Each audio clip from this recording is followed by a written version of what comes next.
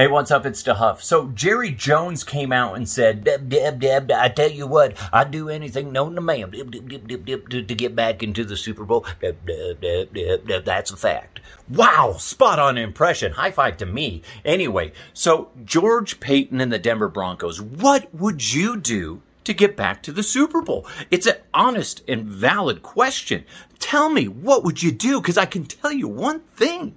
The answer should not involve Teddy Bridgewater and Drew Lock as the starting quarterbacks. I'm sorry, they're nice people, but geez, I want the Broncos back in the Super Bowl, and those guys aren't the key.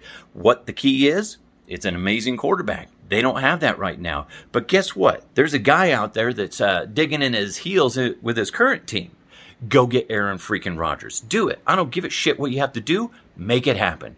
George Paton, Denver Broncos, get Aaron freaking Rodgers in a Broncos uniform.